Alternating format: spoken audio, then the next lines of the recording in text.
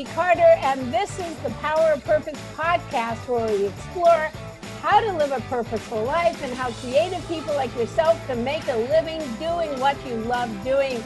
And these three ladies today on the show today love what they are doing. They are hilarious, accomplished comics who've done so much, because today we are talking about Black Female Comics Matter. I wanted you to meet Alicia Cooper. She's a mix between Chris Rock, George Carlin, and Margaret Cho, which I sure am. That's right, girl. That's who you are. But she's done so much. It's overwhelming. Not only has she played practically every club across this country, but she's also performed overseas for men and women in uniform in Japan, Korea, Guam. She's done so many TV shows. And right now, what she's doing, she is a writer, director, producer, and she's directed her own suspense thriller film called Trade, about two men sharing a prison. Please welcome Alicia Cooper. Oh my God. And now we have Hope Flood, who is an on-air radio and TV personality, a live streamer, and she is a comedy booker, and she is so supportive of other comics. She produces Comics Rocks Convention, which shows comics how to network, learn to be better comics, and help them learn about their comedy game. She's been in the business for over 20 years. She's done best-selling comedy books, albums, headlined all the well-known comedy clubs in the world. Please welcome Ms. Hope Flood. Woo! Hey, thank you. Oh, yeah. Oh. Yeah. Thank you, Judy, for having us. Oh, great being had here. And Jackie Fabulous. I just rooted for Jackie as she went all the way up to the semifinals in America's Got Talent. You can see her incredible performances online. She's a gut-busting writer, producer. She's a speaker. She's a headlining comic. And what's so amazing about Jackie is that she not only makes people laugh, but she inspires others, because she's a motivational speaker, and she also hosts mentoring workshops and showcases to help women of all ages boost their self-esteem and work through their weight issues. So welcome, Jackie Fabulous. Woo! Thank you, Julia. And Fabulous. if you could email me that bio, Judy, that was fantastic. Did you like that? Yes, send that to me. I didn't know all this stuff about you. I thought, my goodness, it should have been nice. I know when she said me, I was like, who is that bitch? She sounds amazing. So I want you, all my listeners, to get ready, because I have told these three ladies that I want to give them this time to just cut loose, and let's just start talking about your experience as a Black female comic. And so let's just take away. I would like you to talk a little bit about what you've experienced in comedy as a Black woman on the road, in show business, and just take it away. Who wants to start? I know. Since all of this Hope has the best stories. No, let Jackie go. I'll go last, Alicia, so I can bring it all home. Okay, Hope, bring it on home. Close it all out. All right. You know, since the Black Lives Matter movement has gotten so hot, I've gotten a lot of invitations from white people to do their podcast and their radio show, and I am busy as fuck. I'm like, every time I check my email, somebody white, like, hey, you want to do my podcast? I'm like, who the hell are you? Who the fuck are you? Who the fuck are you? So I am booked by Caucasians out of my ass. I'm like, wow, okay.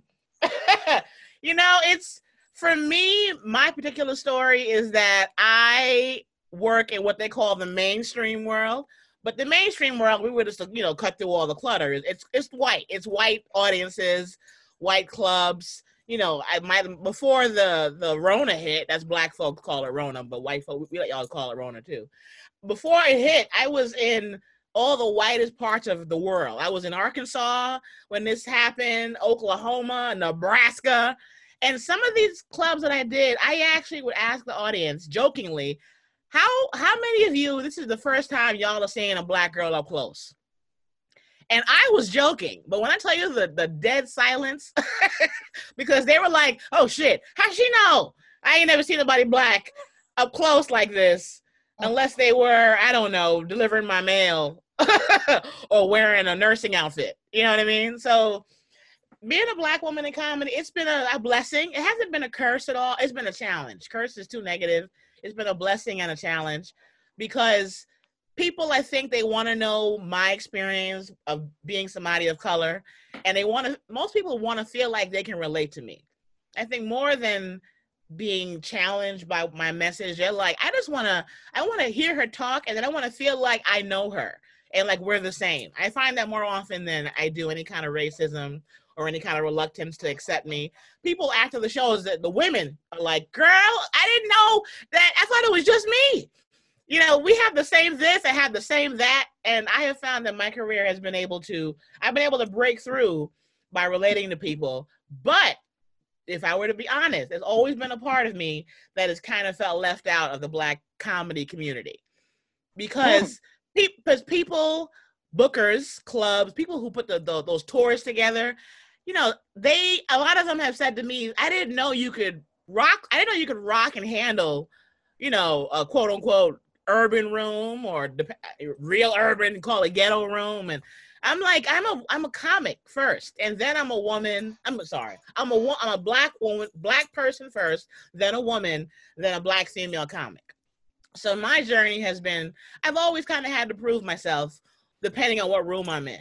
Like when I'm in a white room, in my opinion, it's a tad bit easier because if you smile and have dimples, they're like, oh, she's so cute.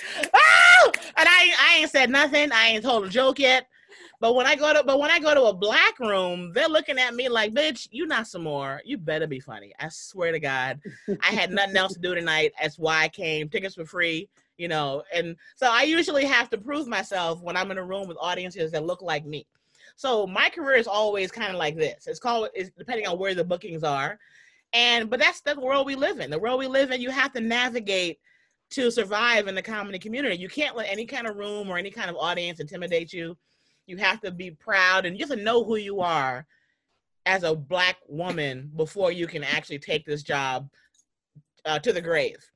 When you decide that this is the last job, I can't work anywhere else. I'm unemployable. This is the last job I can have. I'm now in the place where I'll curse off any, asshole employer.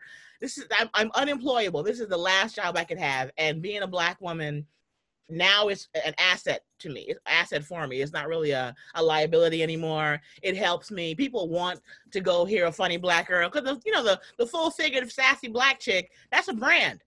That's a brand. You look it up in the dictionary. They want to, when I go on auditions, they try and find a nice, safe way to be like, can you maybe jazz it up a little bit? That's their way of saying, bitch, you black. We want to see the black girl in this audition. So it's, I'm always a black girl no matter where I go. But I think it's helped me mature in this business because you can't run away from the color that you are. And it's helped me bring who I am to I don't change my set, my personality, my style when I work in a different room. If I work South Carolina, if I work Irvine, I bring the same jokes, the same girl, the same tone, the same personality. And I think in the world we live in now, it's more important that I hold steadfast in who I am because now, we're going through a pandemic, unemployment, racial equality issues. Like the whole world is on fire technically right now. So I think as a black woman, now is a really great time for me to hold true to who I am, to go back to work when work begins again, not forget what we're going through right now, and, milk it. Being a black woman, it's, I can profit off of this because, like I said, white people will not leave me alone right now because of what's going on in the world. That could be a negative to some, but to me, you know what? I don't care how I get in. If you need to book me as a part of an affirmative action program or I'm a token, whatever the hell it takes to get me in, if you can get me in, I will walk in, I will roll it, I will run in and share my message because I'm part of the cure. People who are Black are part of the cure, and white folk, you are the ally. You got to be an ally now. It's less urban and mainstream white and ghetto. It's more like people. That's how we got to get through all this. So that's my experience. It's going well so far, although I'm not at work right now. So how well is it going? You know what I'm saying? I'm on Zoom. I do 87 Zoom shows a day. But I'm working. And we'll get through this. So that's my spiel on being a Black woman in comedy. It's a blessing and a challenge. That's the moral of my story. Oh, thank you for that. Sure. It's so friggin' funny. Okay, Hope. Oh, Hope wanted to go last. Okay, Alicia, I'll go next. Yes, my experience is completely different than Jackie. We all had different experiences. That's why it's fantastic. Yeah, there's not going to be anything funny about this. Bring out the tissues. We about to start crying. Okay. I've been doing this for 20 years, and I've worked all Black rooms. I've worked all white rooms. I've worked different groups like me at different times. So I bounce back and forth, and I don't really mind whichever one I'm in. That's fine. I just want to be treated fairly, because when you're starting from the beginning, you're at the end of the line. And for me, I started in LA, even though I grew up in Maryland. Then I moved back to, I just started at the end of the line. Then I moved back to Maryland. I'm at the end of the line in Maryland. Then I moved to New York City. I'm at the end of the line in New York City. Then I moved to Las Vegas. I'm at the end of the line in Las Vegas. So I've had to reinvent myself several different times in several different cities, and it's never been easy. And as a Black woman, you always ask, like, who are the bookers, and does this booker book Black women? Because you'll be surprised at how many bookers don't. So when I went to back to Maryland, I asked, I said, I want to get in with this particular chain. It's a Southern chain. Like, no, he doesn't book Black women. So I would still try when I would hear that, and they would be right. So even when I got to Atlantic City, I wanted to work the Tropicana, Bob Kephart's Tropicana. And it was such a long road. This would be a very long story. But they told me, they said, over the 20-something years that he's had this club, he's never worked a Black woman, not an MC, a feature, or a headliner. But they said, if you can find somebody on our website who works here and have them refer you, then we'll at least get you, and you can come and do a showcase. Now, mind you, I live in Maryland. I would have to drive like 3.5 hours to showcase. So I looked on the website. I didn't know any of those comedians. Then I saw Jimmy Walker. So I said, well, let me send him a private email and ask if he'd be willing to look at some of my stuff and possibly refer me. Jimmy Walker just completely ignored me. So a couple more months went by, and I saw another young lady. I don't want to mention her name because I don't want to bring her into the story, but I reached out to her, and she said, I'll refer you. She said, I've never seen a Black woman work here, but I'll refer you. So she referred me. 3 more months went by, and then they called and said, you can come up here to showcase on a Sunday, because some Sundays Bob pops in. Oh my God. There's no guarantee, but if he's going to pop in, it'll be on a Sunday. So I'm supposed to drive 3.5 hours and hope that he pops in. Like, yeah, that's pretty much what we're telling you. So I said, shit, that's a lot of gas. All those tolls between Maryland and New Jersey, not mentioning the gas. So I get in my car and I drive, and all of a sudden Bob comes in. He has on these Birkenstocks and his hairy toes are out. Mine just like November. Like, why are you wearing sandals in fucking November? I knew he was a goddamn weirdo. So he comes stumbling in his shorts and some sandals, and his hairy toes out. And I said, this is going to be really interesting. And so I got on stage and I did whatever amount of time I had to do. And after that, he said, we'll work you. And let me tell you, that was like a Sunday. They called me on Wednesday, and they started working me as often as I wanted to work from that point on for like 5 years. So I don't have anything negative to say about him or that experience, but that was one of the rare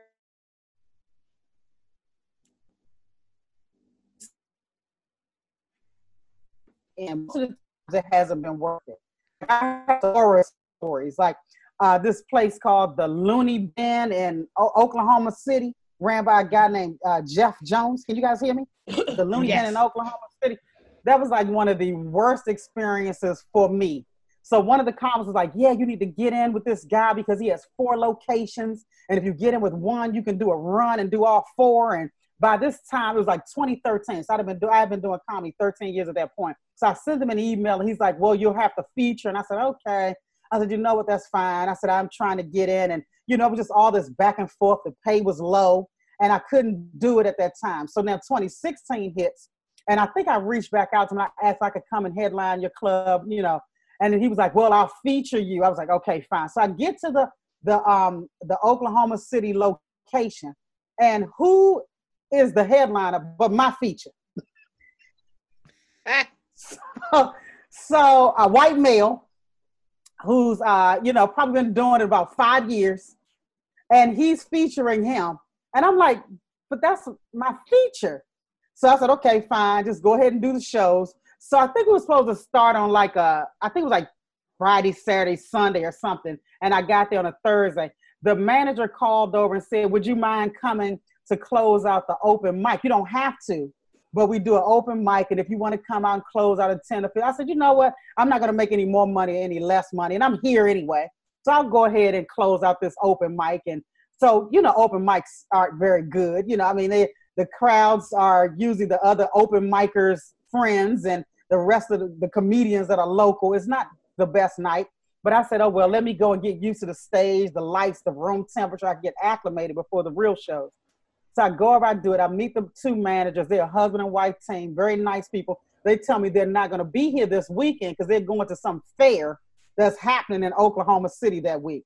So they're going to be going and somebody else will give me my check and nice meeting you. The husband and wife team takes off. So the rest of the week, I audio record my shows. So I'm having really good shows, just, you know, raucous laughter. I'm having fun with everybody. Even my political stuff is hitting, having a great time. I'm like, okay, this isn't so bad. I'm still a little bit annoyed that I'm featuring for my feature, but at least the audiences were good. They were good listeners. They were good. So at the end of the week, I get my check and then I called Jeff Jones and I asked him, I said, yes, I had a really good week.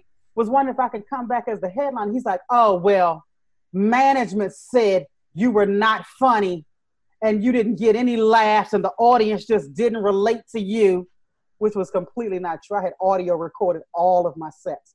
I said, management told you that? I said, so they didn't tell you that they were going out of town. They were going to a fair all weekend. Oh, God. So he starts stuttering and stuttering. I said, they couldn't have possibly told you that because they were not there. And I said, this is the kind of shit that we have to deal with unnecessarily. Some of these club owners will just make shit up to say something negative. He didn't want to, I mean, the guy was just plumb crazy. Let's just put it that way. And so, you know, I'm just glad I got my money. My check cleared. I'll never go back there again. But these are the kinds of things that we have to deal with as a Black comic. I remember doing a club in Philly, and they were saying for the Black comedians, you can't say the word motherfucker. So the comedian's like, can't say motherfucker. So this white guy goes up on stage, and he motherfucker this, motherfucker that. So we're like, wait a minute now. I thought there was a moratorium on motherfucker. So we asked the club owner, we said, well, why is it that Biff Sims is able to say motherfucker and the rest of us can't? He said, because it just sounds different when you guys say it. Ooh. I said, so I mean, we just have stories upon, it's just stories upon stories like that. And, you know, all you can do is just keep going back to the drawing board, go home, continue to write, and to continue to try to, you know, find your voice and build your brand and do you. Because if you let these examples and instances wear you down, you can't thrive. You know, so, and as comics, I'm sure Jackie and Hope can relate to this. Every week we fucking quit. Because it just gets so stressful. I just quit yesterday. Yeah, I quit now. Shit. Every week we fucking quitting because it's just too much that we have to deal with every damn week. I made $100 since March 10th. And I got a nerve to be happy as fuck. I'm sitting here right now with no bottoms on. Just enjoying myself. You are mismanaging your pussy, okay? That is what's wrong. You're mismanaging your pussy, okay? We'll talk after the podcast, okay? We'll talk after, okay.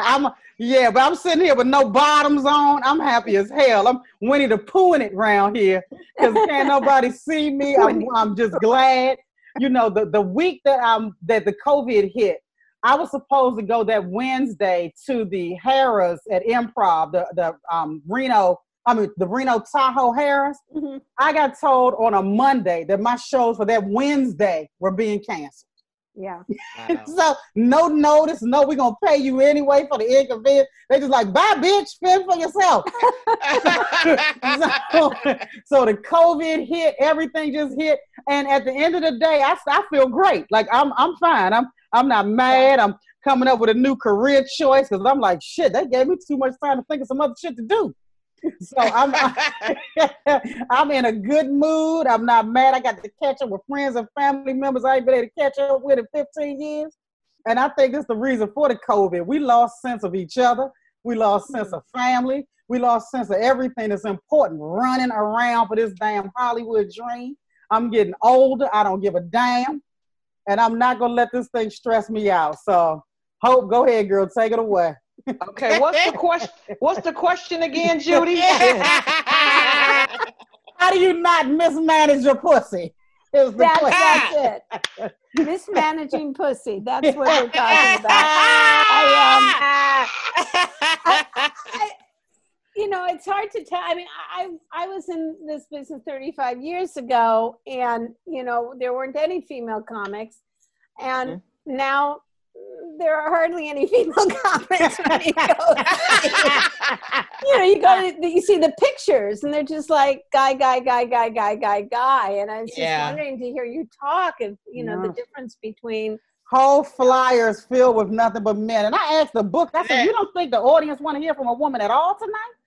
You know, is it a black thing or is it a woman? No, it's a woman thing. My experience is.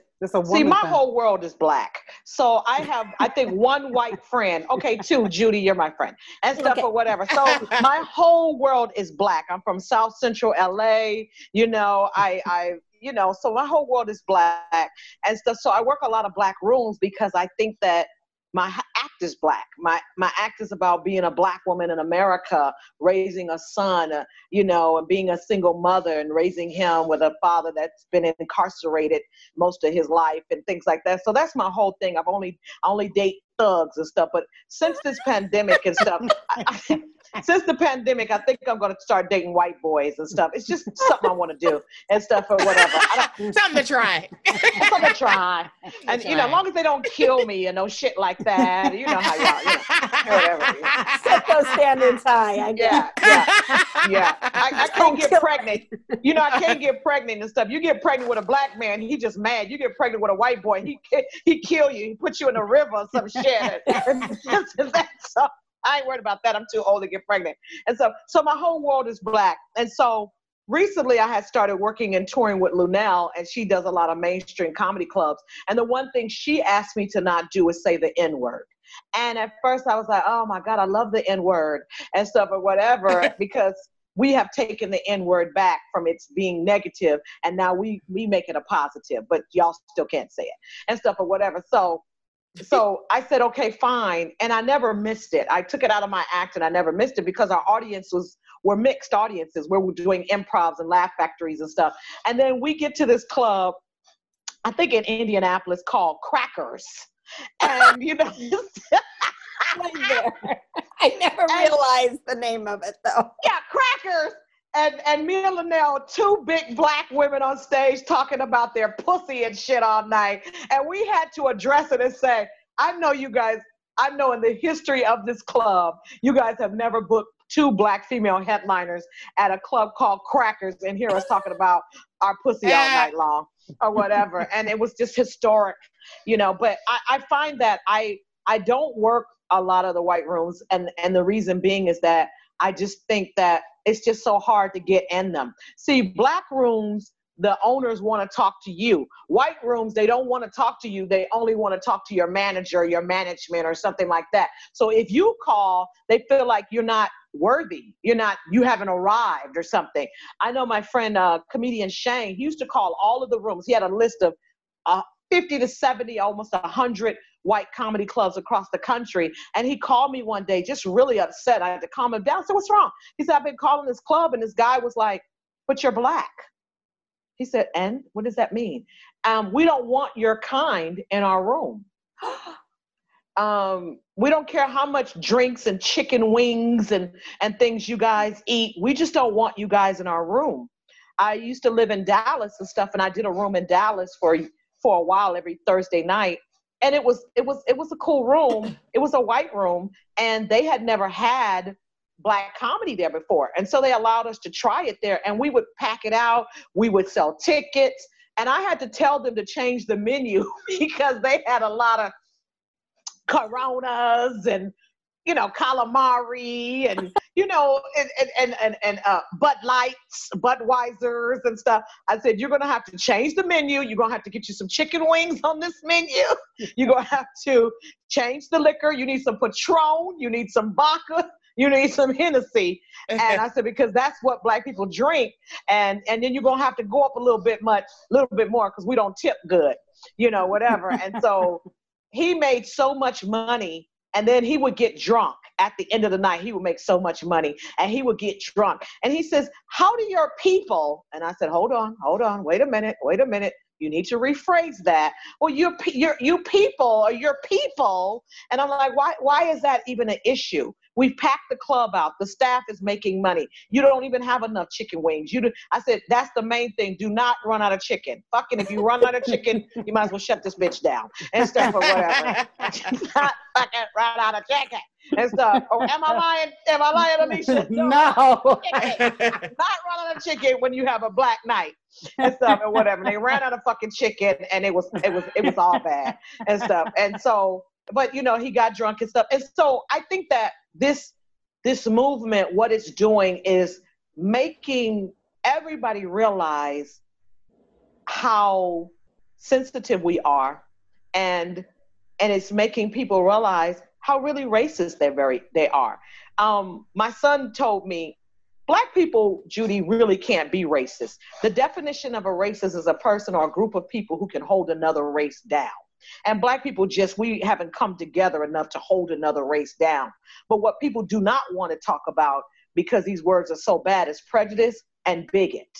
You could be a bigot and you could be prejudiced. You could be prejudiced against skin color, hair color, somebody being fat, somebody being handicapped, somebody being crippled, somebody can't read and stuff. So we're prejudiced against a lot of things, and it's just not a black, it's just not a white thing. But what is happening is that I think that white people don't realize what they're racist about. They're just being white. They just don't know that this stuff hurts our feelings, and that, Tupac said it best. I met him years ago. Yesterday was his birthday. He's a prolific rapper in our movement, in our culture. And he says, we're scared of the same things that you guys are scared of. We cross the street when we see the thugs too. We're not in the neighborhood hanging out with the drug dealers and the gangbangers. We are scared just like you guys are scared, and now we're scared of the police. I have a Black son, and every day I worry about my baby, and I've been able to raise him clean. He's never been to jail. He's not on drugs. He's never been on drugs. He doesn't gangbang or anything, because in the way I'm finna use it is not anything derogatory toward what happened, because I kept my foot on his neck. I kept my knee on his neck because I didn't want him to be in the system. And so a lot of things I wanted to do on the road, I couldn't do because I had to raise my kid.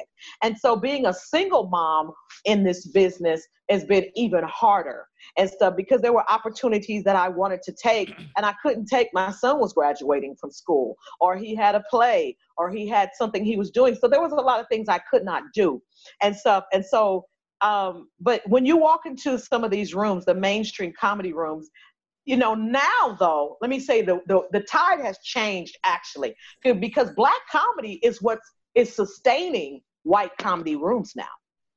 because there's not that many there's not that many white acts, and the white acts that can do them, they're doing the big arenas, the Jerry Seinfelds, the Jeff Foxworthys, and all those guys, the Larry the Cable guys. They're not coming to the comedy clubs like that. They're doing the big arenas to get a big paycheck and go home. They're not doing 5 shows on a weekend anymore. So in order for the white clubs, what they've had to do is embrace Black comedy. And Black comedy is what is sustaining those rooms. You don't have to pay for those rooms. You can charge us $10, $15, $25. We're going to show up and everything. But then sometimes the staff is very mean to us and our patrons and stuff, because it take a lot to please Black people. You know, we don't like this. Two drinks, $10, $15. Who had gratuity? You know, that's just the Black thing. Hilarious. Let me ask you, how do you think the Black Lives Matters movement, when the comedy clubs reopen, how do you feel it's going to change? You know, part of I'm thinking of canceling because, you know, the pandemic has not ended. And Florida, the numbers have gone back up. And my first gig back on the road is in Naples, Florida next month. And I wish to God my first show wasn't in fucking Florida. Yeah. Florida is not the most sensible place in the world when it comes to race or anything happening in the world that's serious. They kind of think, we're going to the beach. They broke quarantine in March. You know what I'm saying? They quarantined for 2.5 days, and they were like, look, I feel fine. You look fine. I'm going to the beach. So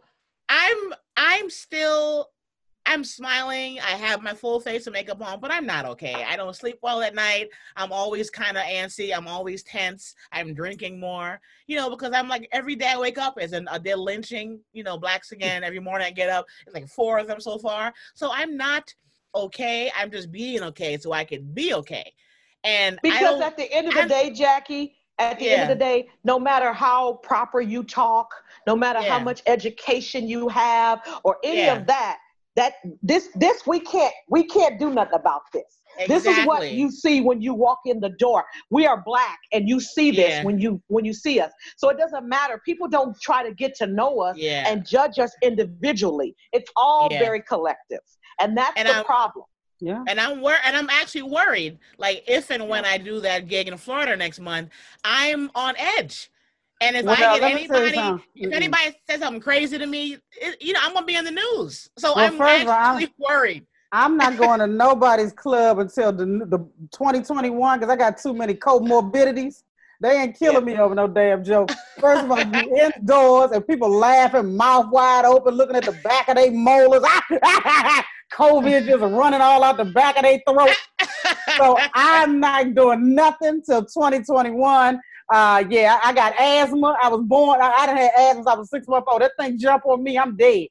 So y'all can go ahead and take my Jackie. I give you any bookings they call me for, but I'm living up in here. Give them to me. Give them to me. I'll go. Hope I give them to you. I'm living. But my worry is not so much the pandemic; it's more the racism. Racism. Oh, I ain't worried about no racism. I know. I'm worried about. Look, white people. As much as I say how they come to my shows, they are the most intrusive, inappropriate. They can be inappropriate, intrusive, not knowing their boundaries. And especially when they get some liquor in them. Yes, and they feel like they have a right to grab you, hug you, touch you. And I've had in the last few months because I'm the most junior compared to Alicia and Hope, and I just started headlining the world in the last maybe 4 or 5 years, and hardcore because of America's Got Talent in 2019. I didn't know audiences were like this, So I'm like. With everything going on right now, I'm not in the headspace to go entertain a room full of white people who, after the show, want to touch me. And I'm like, but there's not going to be no touching. But they might not want to do it because of the pandemic. Anybody come towards you, just cough. No, I've seen pictures. They want to touch you. Yeah, but the thing is, the thing that bothers us the most, actually, about the colonizers is that they don't think the rules apply to them, Judy. Oh, Judy, we saw that with Amy Cooper. Remember the lady with the bird watching lady? The lady with the bird watching? Now everybody's named Karen because Karen keep calling the police on us and stuff or whatever.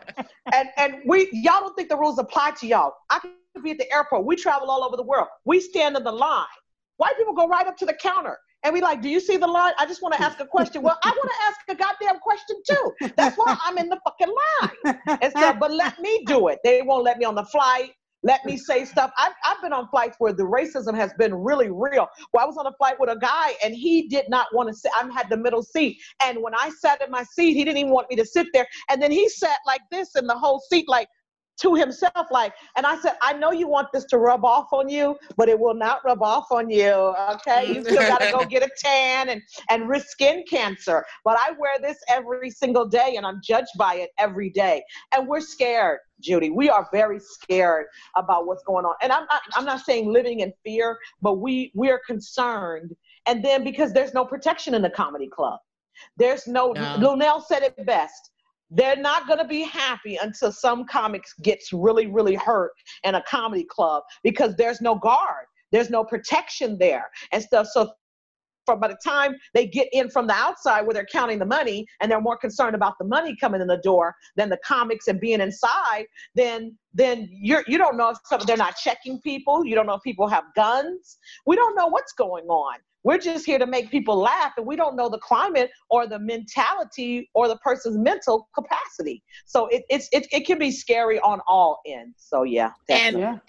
And we have just a few more minutes, and so this has just been fascinating, and you know, there are even people listening to this who feel that they are woke. You know, they are progressive, right?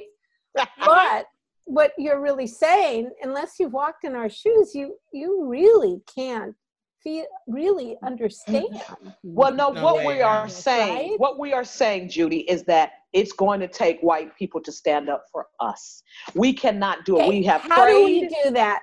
We have prayed, we have kneeled, we have voted, we have died, we have done everything that we can to say now, y'all don't even want to look at it, not y'all, but white folks don't even want to look at it as Black Lives Matter. You want to say all lives matter. Well, the fuck yeah, all lives matter. But right now we're dealing with Black lives because 4 Black people have been hung in the last 2 weeks here.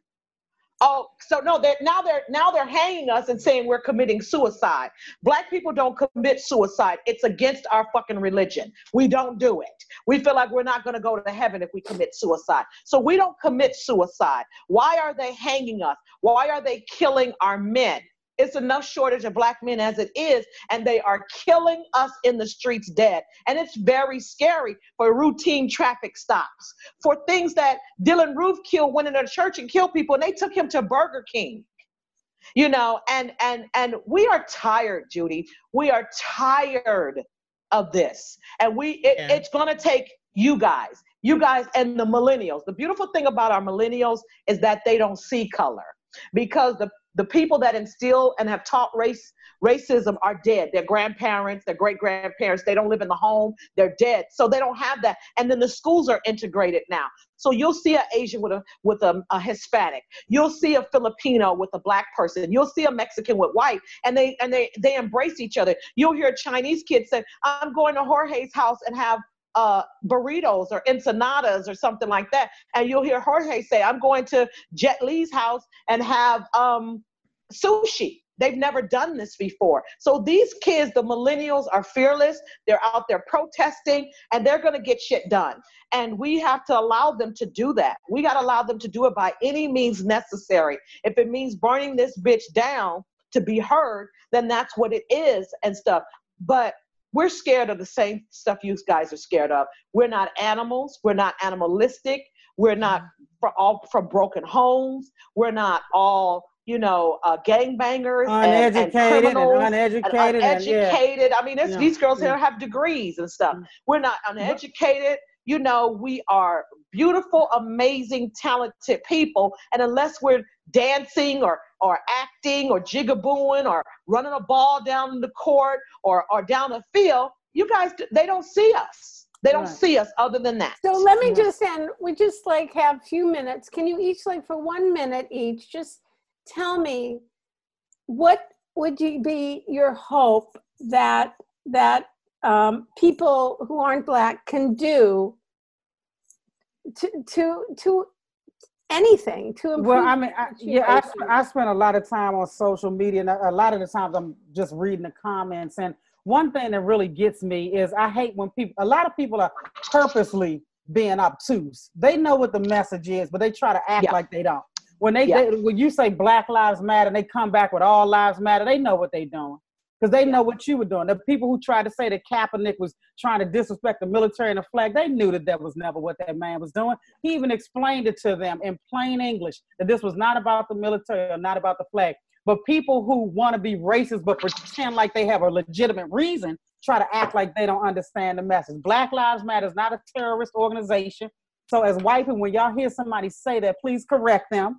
It's an organization that's responding to Black tyranny, police brutality, inequality, and things of that nature. Sometimes the word Black triggers people, and that's really all that's happening. When I first got to LA, the job that I had on my resume, because I worked in television production at the time, was Black Entertainment Television. You won't realize how many job interviews I went on for damn near entry-level jobs, and they tried to put my resume down because it had Black Entertainment Television on it. Like that made me less than, or made my work experience less than. And I had to explain to them that I'm the one you should hire because we did 6 jobs each. So while you're trying to put it down, you should really be grabbing me up first. So it's just so many things that we've had to deal with. The word Black triggers people, but I feel like it's a better time, a different day, a new day. I have to say that until we get Donald Trump out of the White House, there's still going to be a lot of unnecessary division because you have him stoking the flames from the inside, and it's not helping anybody. So once we get him out, we'll also be able to make these people that feel emboldened not do the dumb shit they doing. We didn't have all these weekly hangings under other presidents, but other presidents didn't get behind the podium and say, if you commit a crime, I'll pay your legal fees. And when you putting somebody in the car, cops, don't be nice, hit their head, put them in the car. First of all, these people at this point are just suspects. They have what is called in America due process. So why would you bang their head into a fucking car when you don't even know if they're legitimately being detained? So it's just, his ignorance just trickles down. Oh, yeah. And it just gets so frustrating. Thank you. And Jackie, do you have 1 minute to just... retraining, I think part of the problem with the cops is that, a cop doesn't really have to do anything besides barely graduate high school and get a GED to be given a Glock and a gun and be able to enforce the law. And I'm like, they should have to go to college. 2 year, I say a 2-year associate degree and psychological, background check and training before they're allowed to be in the streets. What I have learned is that I'm more angry than I realize. Like when I get a troll on Facebook, the last guy was like, why does it always have to be about race? And I lost my fucking mind and I was cursing him in every inarticulate way, but I didn't have to fight that long. A lot of my white followers and white friends jumped in and literally lynched him verbally. And I need more of that. I would love to see more people who are not Black defending us when they see somebody who is ignorant trying to come for me, because that's all we do all day. We're on Twitter, we're on Facebook, we're arguing with somebody in the real world. And it's exhausting. That's part of why Black people are always so tired nowadays. Because I'm like, every day I got to get up and do this. So I would love for people who are not Black to be like, it's all of our jobs to educate and scold and, if necessary, set on fire the problem that we're having. Don't make the problem be only Black people's problem. It has to be everybody's problem. Latinos, Asians, because some people who are not white, they think, well, it's a Black problem. It's an Asian problem.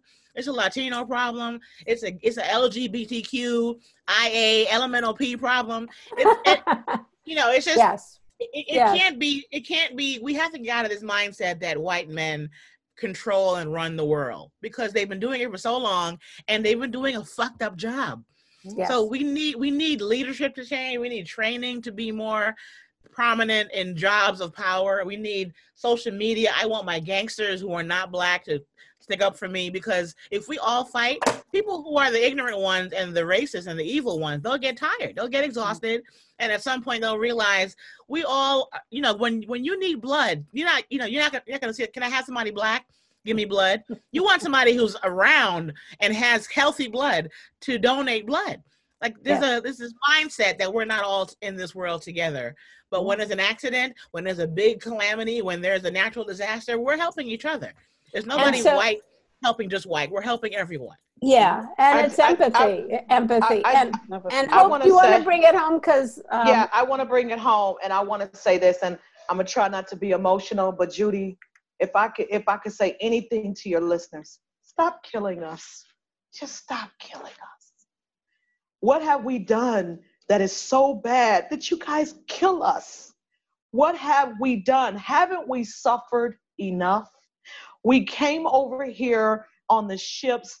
100 million African Americans died in slavery in the transition. We come over here, we have been beaten.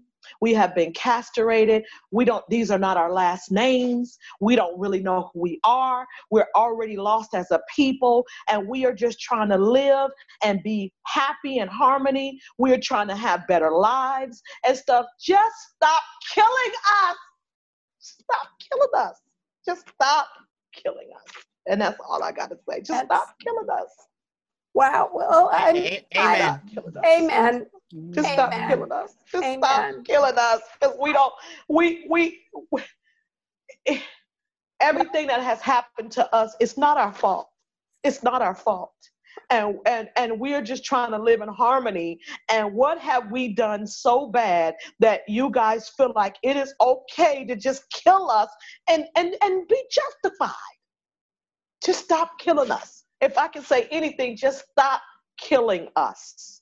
Thank you. That's it. Thank you. And also, Judy, Black folks, we suffer from a form of PTSD as well. You can't constantly turn on the TV and see people who look like you or remind you of family members getting killed and walk away from that unchanged. Yes. You know, so we have a form of PTSD. And it's killing our kids, our children, and our men. We already have all our men are incarcerated, and then you're killing us, and then you wonder why we can't raise our sons, we can't raise our children, because we don't have fathers in the home, because they're all incarcerated. 80% of the people incarcerated are innocent or wrongly accused. And it's bad. It's bad. Just stop killing us. Please. Thank you. Stop killing us. Thank you so much, Hope. You're welcome. Flood, You're welcome. for You're those welcome. words. Thank you, Jackie Fabulous.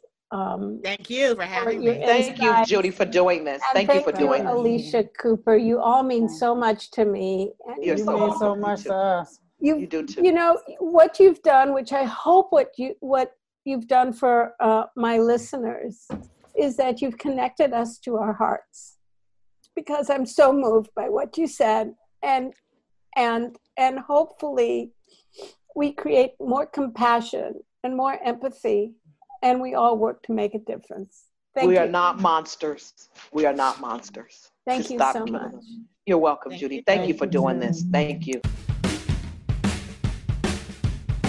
For your special gift, go to themessageofyou.com. That's themessageofyou.com, and get your free 1-year subscription to the Message of You University, which is full of lessons to help you find your message and turn it into a book, a TED Talk, or a paid speaking career. That's themessageofyou.com.